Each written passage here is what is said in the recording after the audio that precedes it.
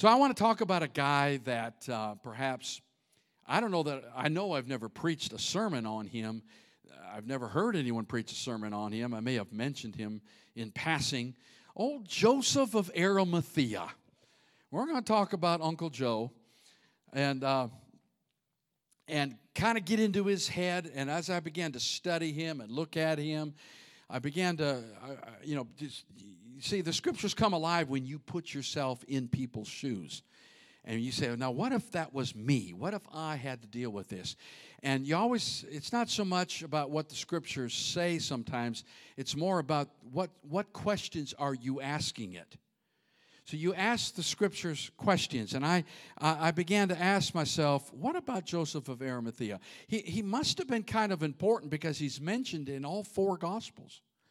All four of them mention it, and all four give a slightly different picture. So when you put them all together, you've got a pretty good idea of Joseph and what he went through and his background. And it's an interesting picture. But I want you to understand that even though he was one of the 71 leaders of the Sanhedrin there in Jerusalem, he was basically an average guy. He wasn't one of the 12 disciples. He wasn't one of the disciples. He was a secret believer. And I know sometimes we use that term in a derogatory sense, but I want to look at that differently. Because there is such a thing as a secret believer. Some of them are here this morning. You're the ones that you're afraid to say amen.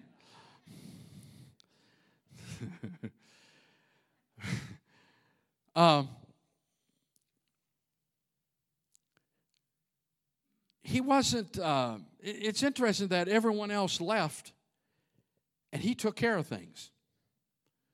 The disciples weren't around. Even the family didn't take care of Jesus. You'd think the family could have took care of him. He didn't preach. He didn't follow Jesus. He didn't quit his job. He didn't do a lot of the things that the other disciples did. But and he had a lot of questions. And he had a lot of doubts. There was another of the 71 called Nicodemus. Remember Nicodemus? He was also one of the 71. Probably the only two that went against the decision of the other 69. You need to understand something about the Sanhedrin. Their main job was to identify and confirm the Messiah. It was their job to determine whether Jesus was the Messiah. It wasn't a passing job description. They were supposed to decide this. And these two guys, remember Nicodemus? He comes to Jesus at night. He was the first Nick at night.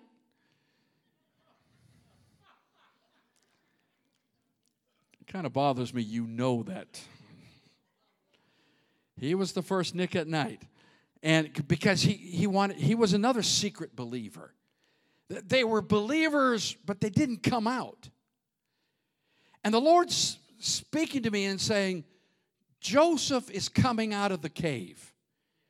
Joseph is coming out. And we do have Josephs in the congregation. People that, I'm just happy to come to church and sit in the pew and be quiet. Don't bother me.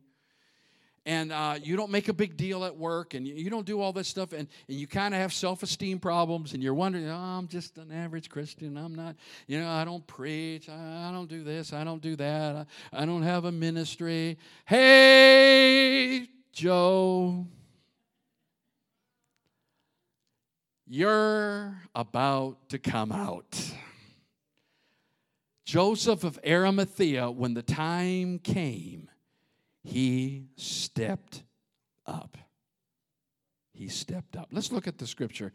I said it's on all four Gospels. It's especially in John chapter 19, verse 38. After this, Joseph of Arimathea, being a disciple of Jesus, but secretly, for fear of the Jews, asked Pilate that he might take away the body of Jesus. By the way, for fear of the Jews, this meant he could actually lose his life. Definitely his job. Definitely his position. He would lose everything. Right? So this is not fear of the virus. This is fear. This is well-grounded fear. So he asked Pilate that he might take away the body of Jesus.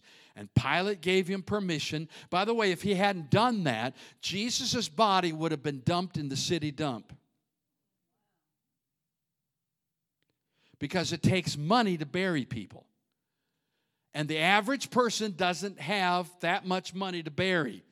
It's not like there's tombs everywhere. So, and the family's missing in action. We don't know where the disciples are gone. Nobody was claiming the body. They would have thrown him in the city dump. Hello.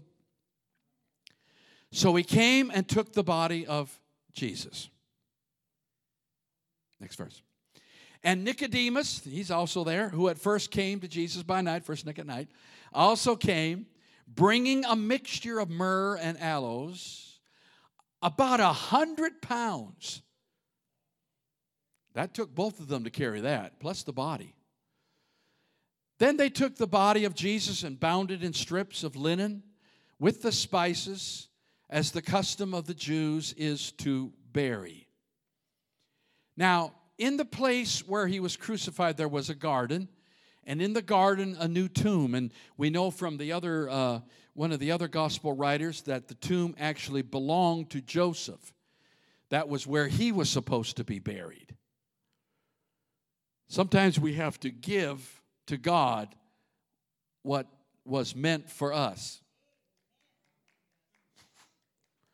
And just so you know, the custom back then, they would, very few people got this privilege. Right? They didn't bury a lot of people in these tombs. But if you had a lot of money, you can get a tomb, and they put you in there until you completely decomposed. Then they would go back in, take the bones out, and put you in a box. There's a name for it. I forget the name of it. But they put you in a box, and then, they got your bones. And then someone else could use the tomb. So basically, it was a rental. It was a rental tomb. But they put him in that, but Jesus didn't decompose. He came out in 3 days. It was a short-term lease. Amen. Verse 42, I'm in one of those moods. So there they laid Jesus because of the Jews' preparation day, for the tomb was nearby. Listen, church, I believe that there's a message here for the last days. There's a message here for the church as we come out strong from this putting us in solitary, whatever you want to call it. And there's a message here because everything's changing. And we need to get ready. And we need to figure it out. Just let me give you just one example. Some of the things, because all this stuff goes through my head, how things are different. And let me tell you this before I give you this example. We're coming out different. If you think we're just going to come back and be same old, you're wrong. No, something has shifted in the atmosphere for the better. We're coming out of this strong. I believe God's been speaking to you. Amen. And if He hasn't been speaking to you, it's because you hadn't been listening. Because I've been praying, God, talk to them. Come on now. Times are changing. Here's the thing about praise. Can I talk about praise and worship? Here's the thing about praise. Praise is contagious. So you're just standing there thinking about what you're going to eat for dinner, and the person next to you goes, woo, glory to God. All of a sudden, you're not thinking about chicken dinner anymore. You're going, I need to be praising the Lord. I'm going to be the only one. It's contagious. But now there's no one sitting next to you that's... So my point is, you have to be more intentional with your praise. Come on now. You need to get more intentional. Don't sit around, wait for the rain off someone else's umbrella. You need to get intentional about, you need to start your own little praise in your own little circle, wherever you are, amen. When you come in, and here's something else. I guess we can't really do altar calls like we used to do it. So all of a sudden, God's beginning to move during the worship more and more. He's beginning to answer prayer out there. I mean, he always did that, but I believe he's going to do more of that. So you have got to get more intentional with your praise. And we did this morning. You got there this morning, and the Lord honored that, and the Lord blessed that. We don't know how long we got to sit 6 feet away from each other. Of course, if you talk to our sister there, she's going to hug everybody on the way out. So if you got issues with that, just watch her. I'm up for hugging. I'm fine. And that's why some of you won't hug me. But anyway. So here we go. Let me give you 4 things real quick. This won't be a long sermon. I know I say that, but it won't be. So number 1, I'm already into it. These are confusing and changing times. So I started to get into Joseph's head and what he was thinking. And you need to understand it was his responsibility to determine who the Messiah was, and 69 of them said, this guy's a fake, and this guy makes me really mad, and we're going to kill him. We're going to kill him. I think they were more concerned about their political position, to tell you the truth. But we're going to kill him. And here's the thing. He's thinking, is he the Messiah? Nicodemus sneaks out at midnight. Hey, are you the Messiah? And he gives that, you must be born again. John 3:16 comes out of Nicodemus. The questions. Listen, don't raise your hand, but have you ever had doubts? I'm having one right now about you. You've had doubts. You've had some fears. You've said, God, where are you? Come on, be honest. You've had disagreements with his timing.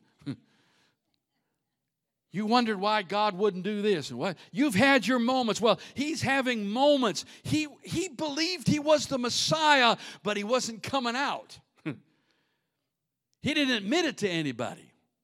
It's just like, he and Jesus had a good thing going. But he wasn't going to come out of it. He was a secret believer, and then he dies.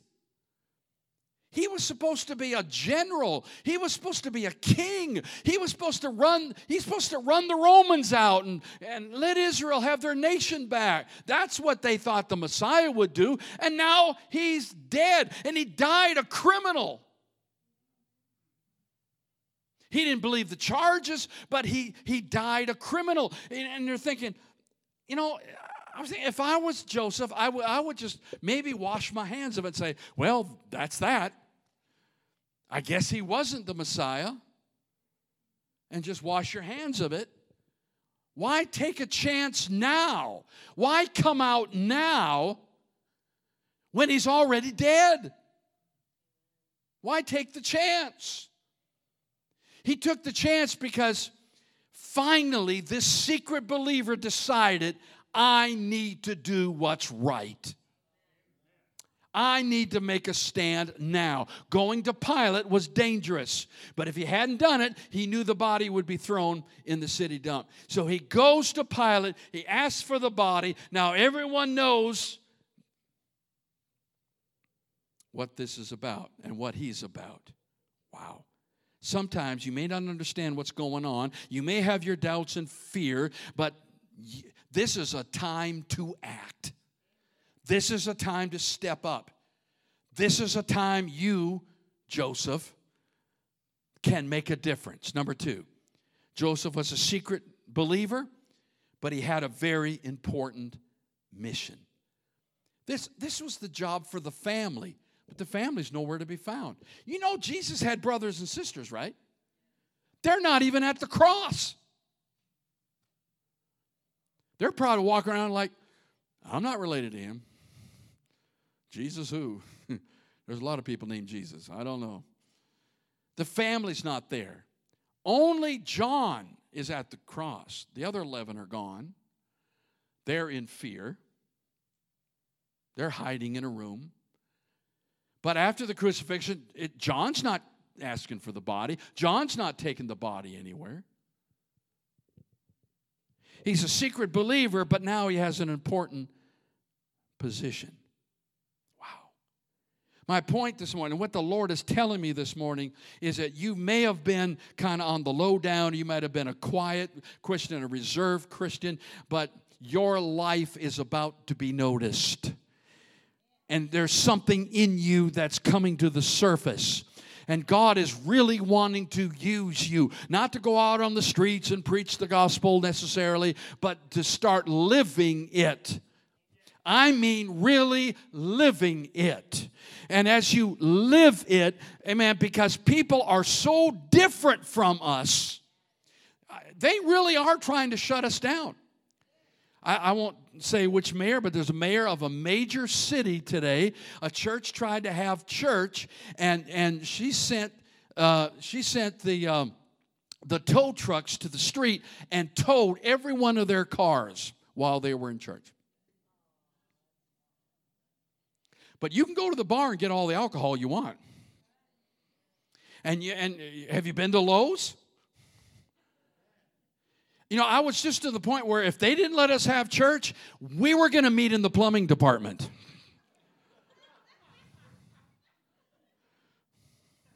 Show them. That's essential. But prayer's not essential. Really? Being together is not essential. You know, there's more people dying from suicide now than there are the virus. Suicide's domestic violence. Come on. There's consequences to what we're doing because people aren't in church, people aren't together. And well, anyway, I don't want to get political. It shouldn't be political, right? I think when it's all over, someone's just going to say, never mind. I got to get going. Do what's right. Do what's right. We're coming out of this strong. I really believe it's not going to be the same. Next week, we're going to introduce the strategy going forward, and I didn't have to come up with a new strategy. It's the strategy God gave me before the virus hit. And part of that, I'm like, really? Why would we? Now I understand. And we're going to share that with you next Sunday. Be sure you're here. It's going to be great. Things will not be the same. If you're one of those people who doesn't handle change very well, there are many other dead churches in town. I'm not pastoring a dead church. Can I give you a word from the Lord? Let me give you a word from the Lord. Don't look for eggs in last year's nest.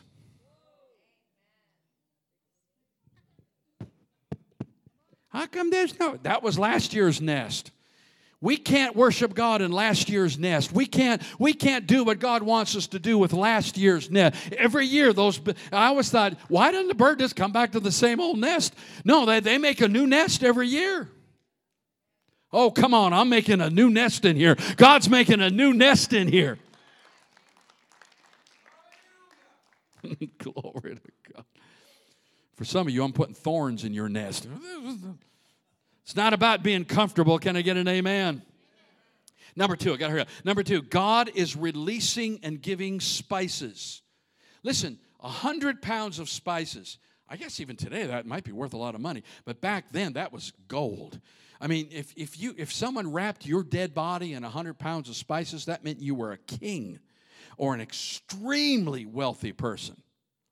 I mean, you were in the top 1% of society. You know, you and Bill Gates. That's it. Right? You were a millionaire. This is a lot of money. And it kind of reminds me of remember the woman that poured out a year's savings on Jesus. And somebody, how many know there's always one? Hello? There's always one. They said, why this waste? Jesus said, anything you pour on me is not a waste. Coming to church is not a waste. Giving God this time is not a waste. Giving Him my tithe is not a waste. Giving Him my energy and my time and my morning prayers, my devotions, getting up in the middle of the night. None of that is wasted on Him. Amen. The world wants you to think you're wasting your time and your money and your energy, but none of that is a waste. Remember the rich young ruler, and the rich young ruler says, what do I have to do to be saved? And Jesus, sometimes I think Jesus says things just for the shock value. I know I do in my sermons sometimes. And Jesus says, you have to sell everything you have. And I think He was shocking him. I think He was saying, basically, this will cost you everything. And I know we have trouble with that scripture, and I almost wish it worked that way. I wouldn't do much for church growth. But you can imagine the only way you can get saved is if you sell your home and give us the money. I think God's in that. I think. Just kidding. These preachers, I tell you. You know what it reminds me? You know what I think Jesus was saying? Remember that other parable. You got to go through deep on this stuff. Remember the guy who finds a pearl in the field. And he doesn't tell anybody. He was a secret believer. But he sells everything he has so he can buy the field with the pearl. That's what He's telling the rich young ruler. That if you sold everything you had, you still come out ahead. If you give Him your life, you have a better life than if you had kept it yourself. You can't outgive God. Whatever you give, and I'm not just, please understand, I'm not talking about money. Just everything. Just give Him everything, and you wind up with more. He sold everything so He could have the pearl of great price. Another thing on that parable, some people interpret the buying of the pearl, not of us getting salvation, but the pearl is Jesus. And the Father gave everything He had so we could have Jesus. Oh, the Father sold everything He had so we can have the pearl, which is Jesus. You like that interpretation? I like that too. Praise God. Amen. Number three. I think, did I already say number 3? He was a secret believer, but he had a very important mission. I kind of got ahead of myself on this one. This is one of those sermons where I'm just saying whatever comes in my head. He was a secret believer, but God had a purpose for him.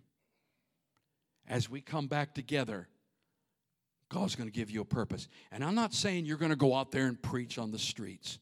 Remember what I said about the church in the first 300 years? If you get like last week's sermon, for 300 years, they really never preached publicly. Right? And unless you went through about a year of training, they wouldn't let you come to church. You couldn't come to church for 300 years. You could not come to church until you were ready to come to church. Does anyone believe that would work today? It might, because people got curious. There's something different about these believers.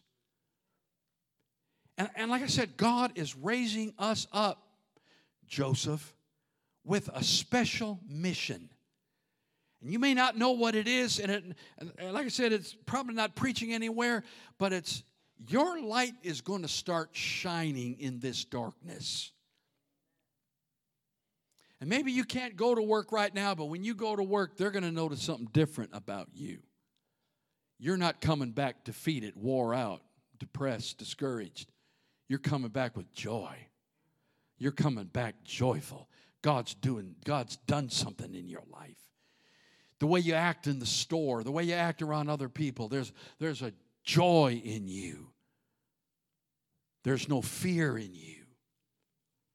Come on, church. God is ready. And like I said, we're going to lay some of that out next week. You're going to be excited to hear some of the things we're going to do. And finally, number 4, his mission was to prepare a dead body for new life. To prepare a dead body for new life. There's that scripture. I won't read it all. They could scroll it up on the, it's 1 Kings chapter 17. But you remember the woman who prepared an upper room for Elijah to stay. And then her son dies. And go to verse 19. And he said to her, "Give me your son." So he took him out of her arms and carried him to the upper room. In fact, that's part of the strategy, is to create an upper room. Who is this woman? This woman is a type of the church. Who is this dead son? That's that generation that doesn't know God. Listen, there's a whole generation of young people who have never even been to church. You know, we didn't all go to church coming up, but we all knew about church. We had, come on, old timers, we had all been to church. I remember when I was deep in sin, I would not walk past a church. I would cross the street and go around it. Because I knew, even though I was a sinner, there was something real. But they don't know it now. It's a lost generation. It's a dead body. But watch what happens here. Watch what happens. Come on. I'm talking to my prayer warriors now. Listen to me. All the prophetic people in this congregation. Elijah says, "Give him to me, and I'm going to take him to the upper room." The church has dead bodies in their arms. They're your neighbors, your relatives, your friends, people you work with and work around, clerks at the store, people at the doctor's office. These are dead bodies. They are in the arms of the church. And he's saying, "Give them to me, and I'll take them to the upper room." Prayer is going to break out like we've never seen before. There's going to be an upper room ministry. There's going to be a church within the church, so to speak, of people that really believe in prayer and don't mind getting together and worshiping in secret like they used to. We're actually going to do that. Okay. No amens, Lord. There's a... Don't be that secretive. Stretched himself out, verse 21, on the child 3 times, and his breath came back into him. Whew, I feel that in my spirit. God's about to breathe life into our society. Revival is coming. Next Sunday, by the way, is Pentecost Sunday. Whew. 50 days ago, it was what? Passover. Now it's Pentecost. How many would like to have a Pentecost on Pentecost Sunday? Wow. Something's going to launch next Sunday. God is going to do something amazing. If the worship team will come back. Listen, there are lives in your hands.